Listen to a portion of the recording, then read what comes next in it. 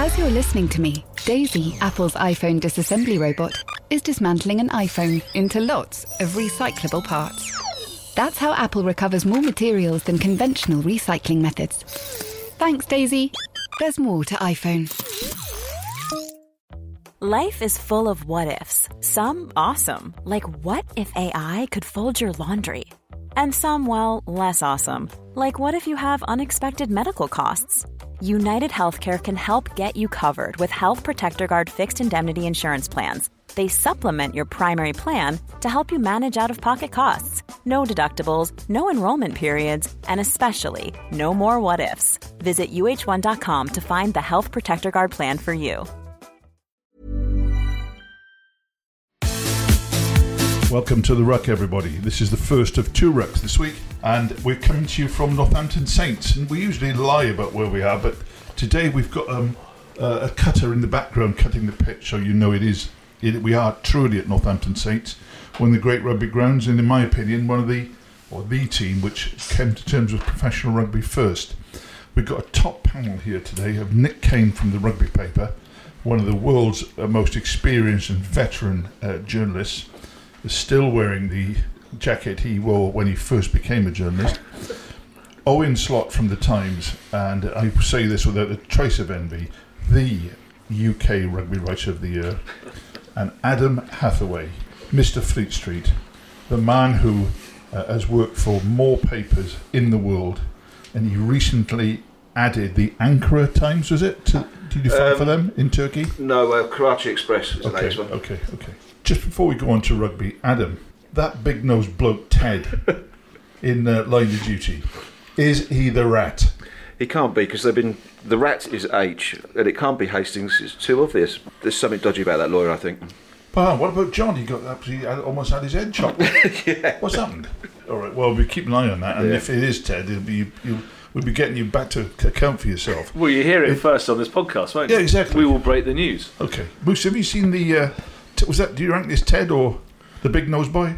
No, I don't. For exactly the reason that Adam said, he's too obvious. All right, okay. Well, that might I tell you, we're a smart bunch, aren't we? Yeah, unbelievable. That BBC can't put anything over us. I know. We saw right through it. This weekend, last weekend, was dripping. You got a big nose, Jones. It could be I as know, well. I'm not as big as Ted. All right. This weekend's rugby was dripping with great play and controversy. Also, questions being asked, did football style behaviour arrive at the Ricoh Stadium on Saturday? One of the, at least one, but actually 3 or 4 of the Saracens players were abused by the crowd, the Munster crowd throughout. There was a pitch invasion, and also a friend of mine took 2 kids and left at half time when he saw one of the Munster men urinating in a pint glass. So, Adam, how did you find it? Was there a bit of a nasty atmosphere there? Yeah, it was. I mean, Billy Vunipola probably knew what was coming. I think Owen Farrell got dog's abuse as well. I don't know what he's done wrong. The pitch invasion afterwards, I didn't realise it wasn't illegal at a rugby ground to run on the pitch. Apparently it's not a criminal offence, but that guy could have had a knife. And we all know what happened to Monica Seles a few years ago. Nick, I know you were busy there, but did you find it a slightly oppressive atmosphere? I thought that, given the number of tickets that were up for grabs, there was more than a few sort of 12-hour Munster fans there for the day, there for the beer and to play the yob. And, particularly when kicks were being taken, Farrell got a fair bit of it, and obviously Billy at the end. So, yeah, it wasn't ideal. There was a bit of...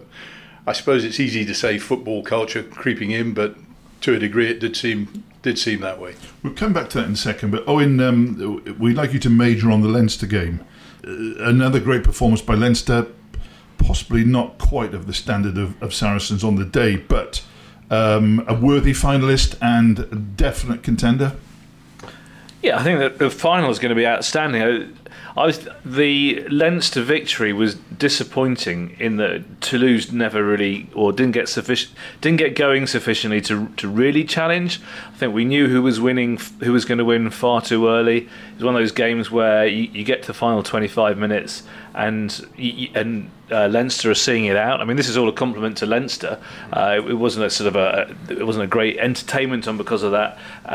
It was a shame for the fan and the TV viewer that Toulouse never really got going. But for sure, Leinster showed that some of their big players, Johnny Sexton and Sean O'Brien in particular, really look near at their best, close to the best, which they haven't been for a lot this season, and so they will make for an outstanding final.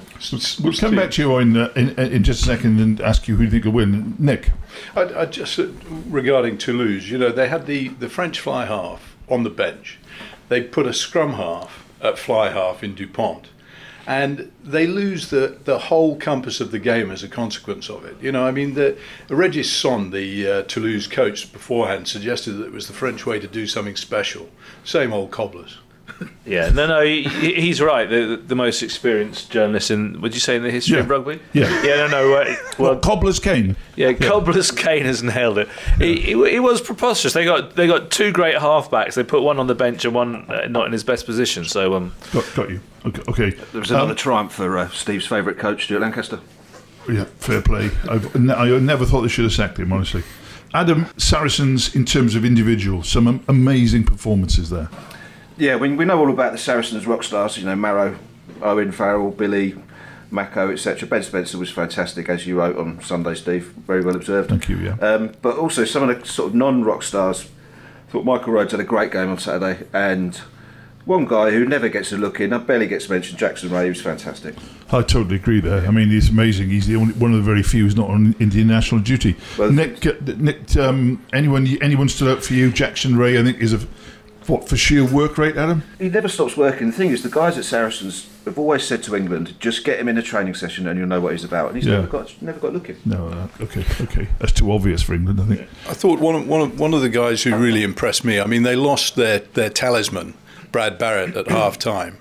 And I thought that Tompkins, who came on for Barrett, is almost a Barrett clone, what he did, he's a bit younger and he's got a bit more dynamism as a consequence, hasn't got Barrett's experience, but just to be able to fill in seamlessly like that, he was involved in the final try in quite a big way, and I just think that's the measure of Saracens in a way. They have this depth and keep on bringing in. He's a homegrown player, so yet another one.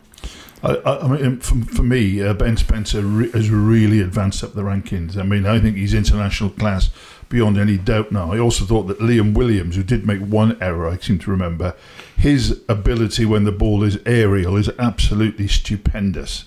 I don't think I've ever seen anyone as good as Liam Williams when the ball's up in the air. But we're speaking from Saints, where for later in the week we're going to talk to the Saracens and Wasps teams about their Tyrrell's Premier 15 final on Saturday. But Saracens are an amazing club because they're going to tell us about what a lovely environment they've created for the girls.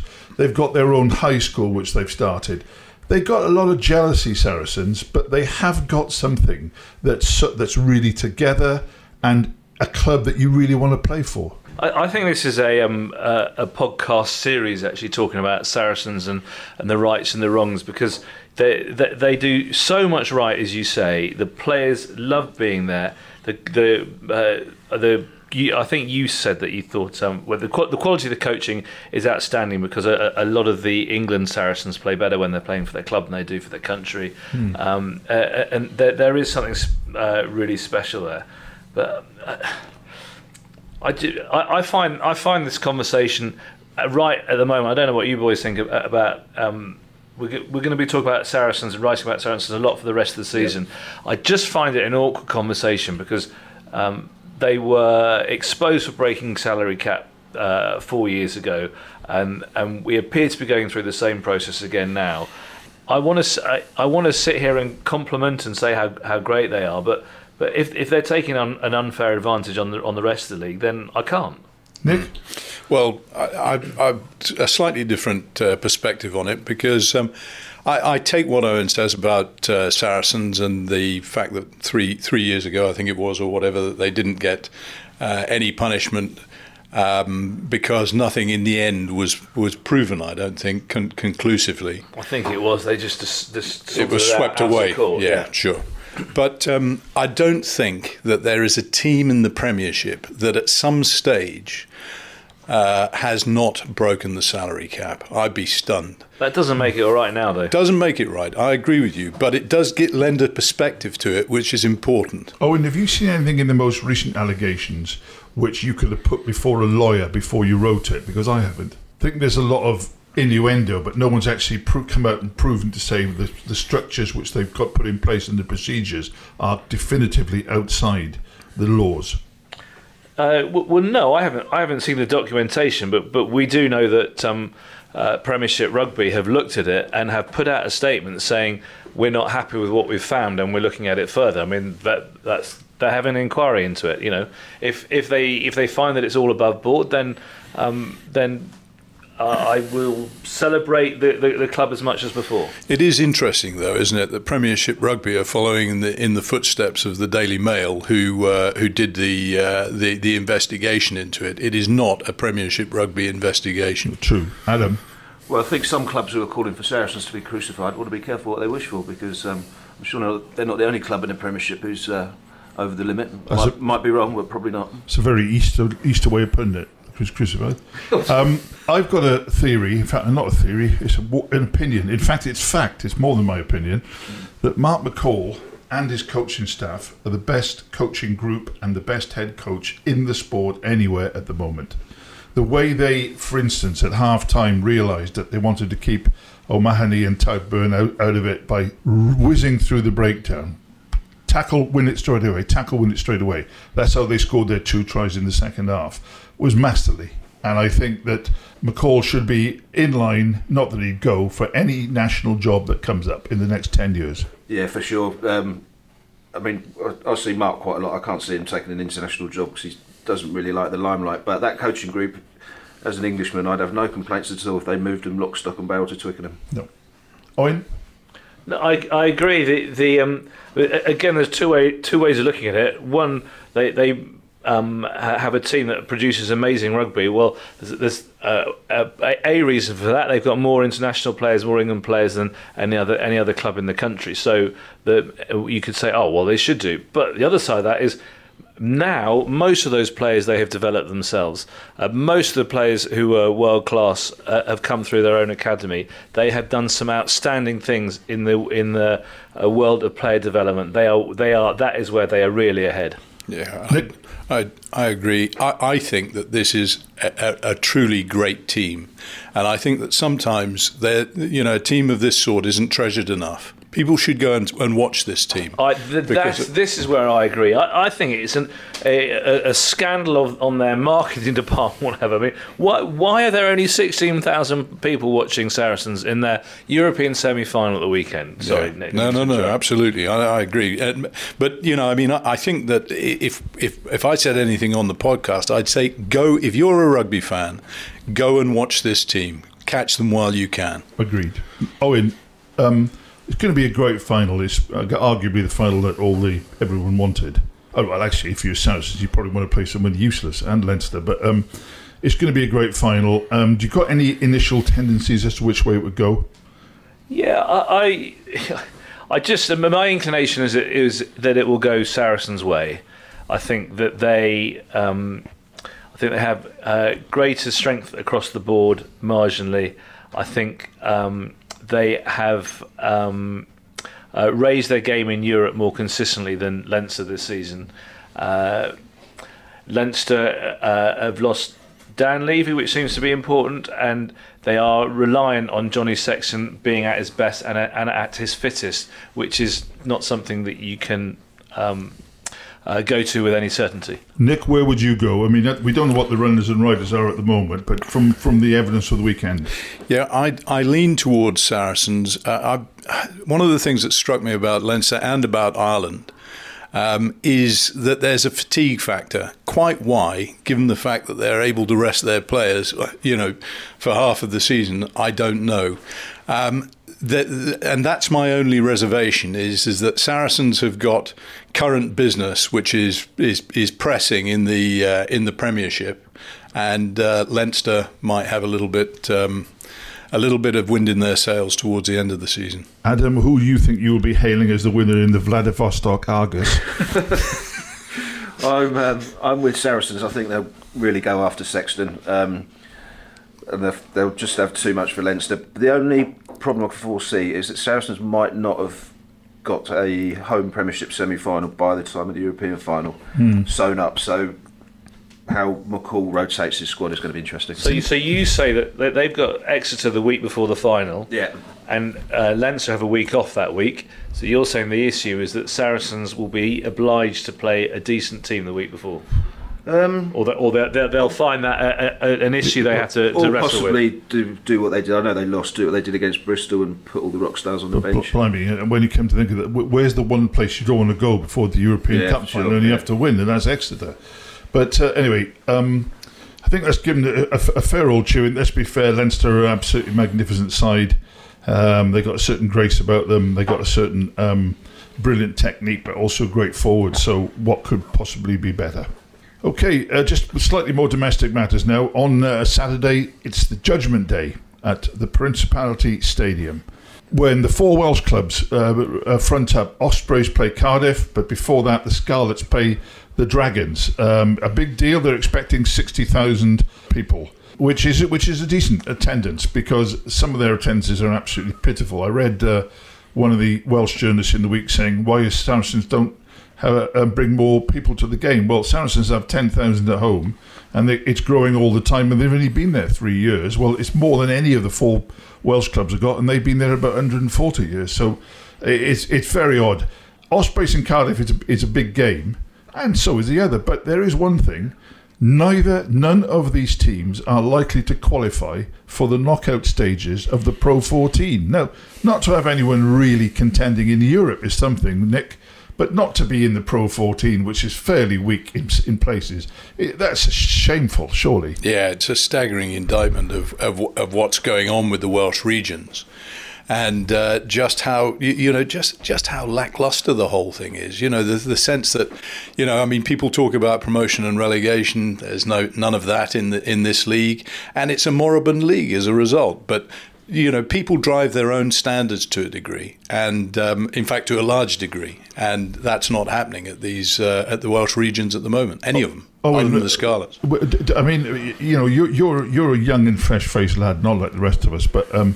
There was a time when Welsh fixtures were just absolutely monumental, and Welsh teams against England often won them. But even you with your tender years must know that we're missing something with the lack of a really outstanding Welsh club.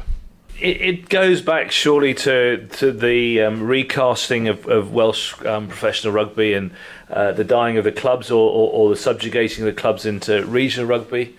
I mean, does it not?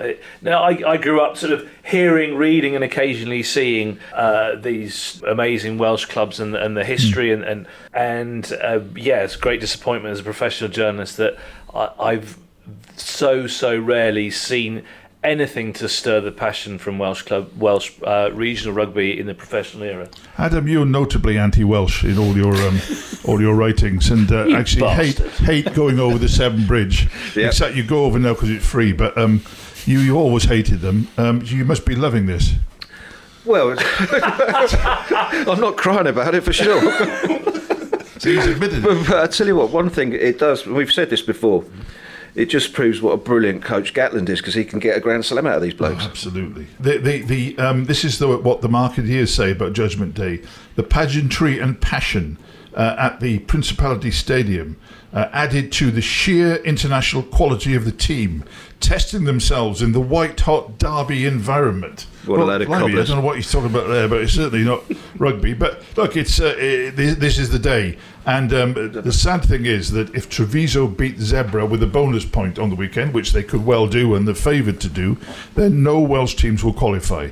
The only significance of the results is that Ospreys and Cardiff, the winner of that, may just be able to qualify for Europe next year, but in the intricacies of the qualifying procedure. So, wish them well, but I think if it was Newport, Cardiff, Swansea and Llanelli, there'd be more interest and more passion, but I'd definitely be keeping an eye on that one. Nick, your rugby paper on the weekend came up with an interesting story. On the front page, by the way. Did you write it? Sorry, I just didn't catch the ball. No, seriously, The RFU, with banner headlines, the RFU is going to slash by 8 million the budget that they give to the community game in England. Part of the huge budgetary cuts that they're needing, but 8 million off the budget, taking it down to still 30 million. I mean, painful for the game. Is that the right way to do it? A, is it painful? B, is that the right way to do it? We'll come to the other two in a minute. As to whether it's the right way or not, I'm not sure. But what does need to be answered is what has happened to the £30 million windfall from the World Cup in 2015. Why hasn't a significant amount of that gone to the community game, actually offsetting this funding crisis that they've now that they're now in, and that is entirely, I think, of their own making? It's financial mismanagement to a degree. It's speculation. I mean, Stephen Brown, I spoke to, who's obviously left as chief executive. He said back in October that the shortfall would be 4 to 5 million, and that it would. The implication was that it would be shared between the community and the pro game. It now seems that it appears that the shortfall is double that, and it is entirely going to fall on the community game, and that is just total mismanagement. It's terrible news for Steve Granger, whose job it is to boost up numbers, and in general he does it very well. We'll come to that in a minute, but it really is disastrous at the time when the community game, in terms of second, third and fourth teams, is really struggling. Obviously not in terms of girls, beach rugby, mixed ability rugby, fantastic, but there is a heartland is going in swinging cuts, and the RFU not having a good time at all at the moment. This is we've sort of seen this coming, because it was about a year ago that the numbers started trickling through, that they were 30 million over budget or whatever it was for the rebuilding of the East Stand. I think the questions have been asked multiple times as to where the numbers have gone so far wrong, and as Nick said, the windfall from the World Cup. How can we be 3 years on and suddenly be so short of cash that it doesn't add up? If you have a windfall, then you don't spend it. Then suddenly say you got nothing left. They know how the quadrennial system of rugby works, so they know that in a World Cup year, which is the year coming up, they won't get any autumn international, so their income will be down again. But I hear that they're expecting next year to have a huge hole to fill as well. It's very poor, and the game in the community game is suffering. Adam, you're a grassroots man in terms of your sport. A disaster, but B, there's a RFU council there. Yep. 57 of them. Yep. Now, the RFU have already got a board, a chief executive and an executive all around them. They've got the professional people there, but they do have a top-line board. Why are these 57 people on their on expenses, having international tickets, roaming around the world at someone else's expense? Some of them no doubt do brilliant work. Do they need 57 of them when they're not really in the chain of command anymore? Well, if you can tell me what they do, then let me know, because I don't, but they do like a lunch.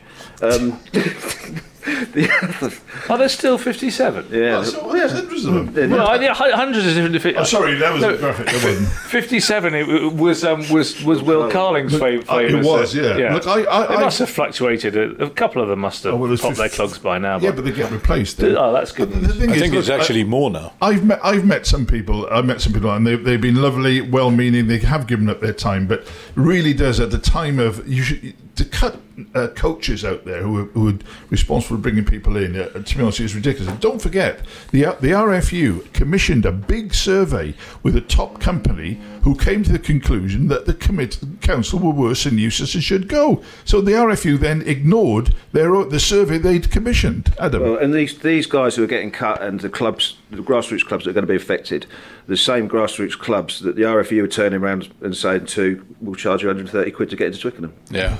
I mean, one of the areas where you actually see the effect of these cuts is that talking about a 35% cut in funding to referees. So in terms of being able to fund the referees. They should cut them more. But it means that from National 1 down, now they're going to have to fund their own referees.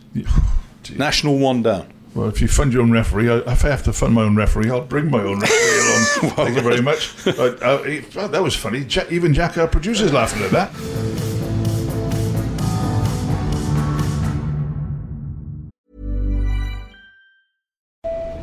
The train is now approaching.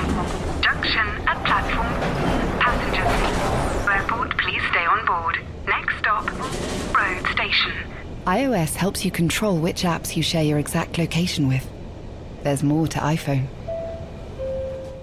Mom deserves the best, and there's no better place to shop for Mother's Day than Whole Foods Market. They're your destination for unbeatable savings, from premium gifts to show-stopping flowers and irresistible desserts. Start by saving 33% with Prime on all body care and candles. Then get a 15-stem bunch of tulips for just $9.99 each with Prime. Round out Mom's menu with festive rosé, irresistible berry chantilly cake, and more special treats. Come celebrate Mother's Day at Whole Foods Market. Life is full of awesome what-ifs, and some not so much, like unexpected medical costs. That's why United Healthcare provides Health Protector Guard fixed indemnity insurance plans to supplement your primary plan and help manage out-of-pocket costs. Learn more at uh1.com.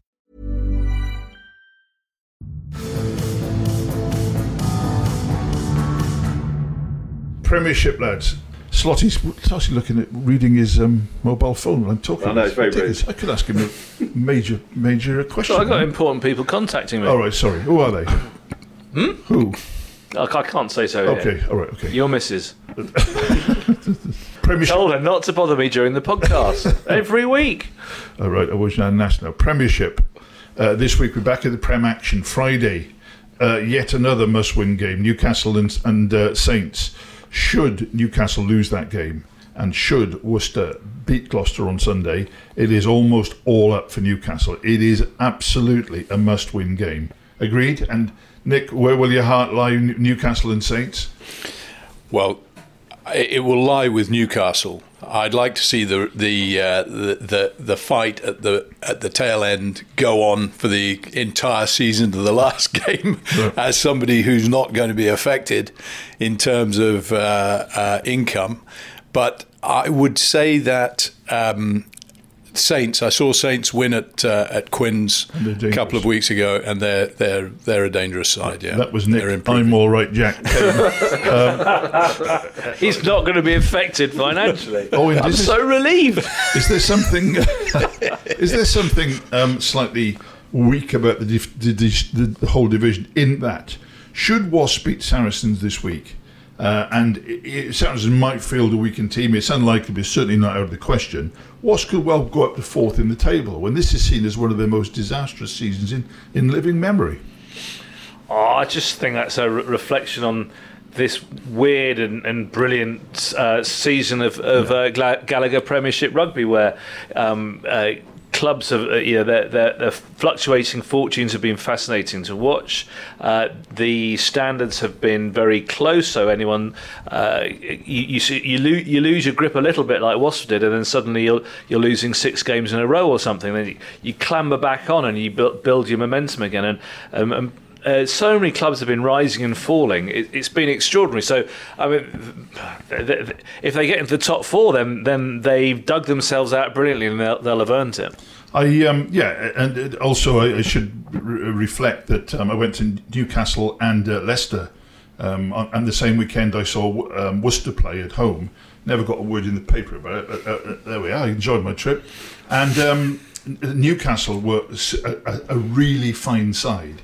Worcester next day were absolutely superb. So I think it is a crazy old thing. I think you could be the team that goes down with a bit of luck could have finished 5th or something like that. But Adam, there's a sort of growing story with Gloucester, because they're not so sort of 7th, 8th or 9th anymore. They're 3rd. They got Worcester this week and should win. First of all, great news that Gloucester are back in the fray after all these years. Is it? He doesn't like anyone, does he? Or just like a Wales stretch across the Severn a bit? Goes to the West Coast. Okay, right. What clubs do you like? You get as far as Holland, he starts liking them. What Gloucester are improving. They have benefited from not having any internationals in their squad, so they've done well during the autumn and the Six Nations. I think what's going on at the bottom, where 4 or 5 teams potentially could have been in trouble, just shows that it is the 2 big dogs, Saracens and Exeter. Then the rest of Gloucester, probably the best of the rest. This is like the torture trial with the Richardsons. They never leave North London. Okay, that's about it. I think we covered everything brilliantly there. Even though we say it ourselves, thanks very much for listening to us. One more thing. On the weekend, in the distant corner of the paper, was a story about half-game rugby. That is an RFU invention, creation, which becomes absolutely, definitively a statute next year. Every time you take your boys out to play, or girls, in a match between the ages of 7 and 18, every member of the squad has to have at least half the game. Sounds lovely, sounds pastoral. I think it's execrable and very dangerous. But am I being alarmist, Owen? I disagree with you wholeheartedly on this one. Right.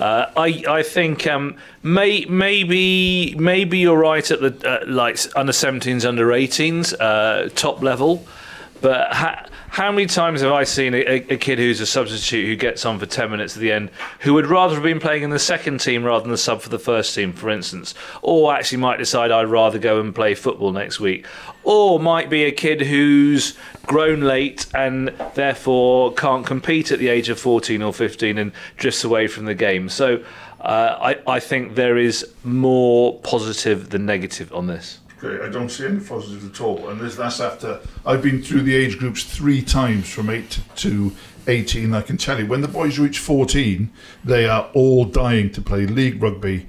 And secondly, what is wrong with having a league game one week and next week you have a friendly which you play everybody? Therefore, you keep everybody happy, because the problem is with this is that you're going to cheese off way more people than you absorb, because the 12 players who've trained, sacrificed, worked their guts out, gone to the gym to try and make the team successful. Have your reserve players, your substitutes, not trained and worked hard as well? Isn't a club or a team about the whole lot? If you're good enough to be in the match day squad, if you're 16th or 17th, then surely you should be good enough to play in the match. The whole point of selection is you pick your best team. Therefore, if you're making loads of subs, and you could be making up to 11 substitutes, it means that you're bringing on 11 who's going to have 11 players. substitutes? Well, most people, because very, very few teams have 2 sides. If you're having less subs, then you will have a second side, because people will be getting a proper game elsewhere. No club's going to want to have 11 subs, are they, and have them rolling over at half-time? But you have to. You have to. If you want them all there, you have to. Most people cannot run 2 teams. 99% of clubs and increasing number of schools cannot do it. So you have to bring them all on. I have a question. Have they actually trialled this? Because what we have with laws all the time is the law of unintended consequences. Yeah, exactly. With everything that's going to happen. They have trialled it, and if you saw the survey about the trial, you'd think they based it on this. Well, they have trialled it, and their conclusions, and I don't know quite how they got to them, were that if you play half-game rugby, the players are 6 times happier with it. I mean, that's what they say. 6 times? Yeah. What they say like our listeners are 6 times happier than people who listen to other podcasts. What they say exactly. I mean, it's hard to measure exactly, but it's definitely correct. What they say is, if you have half a game rather than not playing and standing on the touchline, you're 6 times happier. Wow. They had to pay for that survey. Adam? Well, when I first read this, I thought it was quite a good idea. But then I read Steve's piece online coming up here. Well, you weren't persuaded by it. Well, strangely, I half agreed with him. What do you mean half? Well, particularly with the thing about playing half a game. League. Don't say half. Say a quarter. Be honest. Then playing friendlies. I think that was a good idea. It's what everybody's ever done. It's what we did at Maidenhead, and we were the only team in the whole of Britain who had 2 Colts teams. I normally give everyone the final word, but this time I'm having it, even though I respect your wrong opinions. That was Nick Kane of the Rugby Paper, Owen Slot of the Times, Adam Hathaway of the Bulgaria Bugle. We'll be back on Thursday with another podcast. We'll be featuring the Tyrrell's Premier 15 final, which I've now decided is between Saracens and Harlequins. Thanks a million.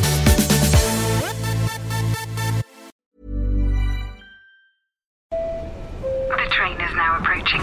Junction at platform. Passengers, airport, please stay on board. Next stop, road station. iOS helps you control which apps you share your exact location with. There's more to iPhone. Mom deserves the best, and there's no better place to shop for Mother's Day than Whole Foods Market. They're your destination for unbeatable savings, from premium gifts to show-stopping flowers and irresistible desserts. Start by saving 33% with Prime on all body care and candles. Then get a 15-stem bunch of tulips for just $9.99 each with Prime. Round out Mom's menu with festive rosé, irresistible berry chantilly cake, and more special treats. Come celebrate Mother's Day at Whole Foods Market.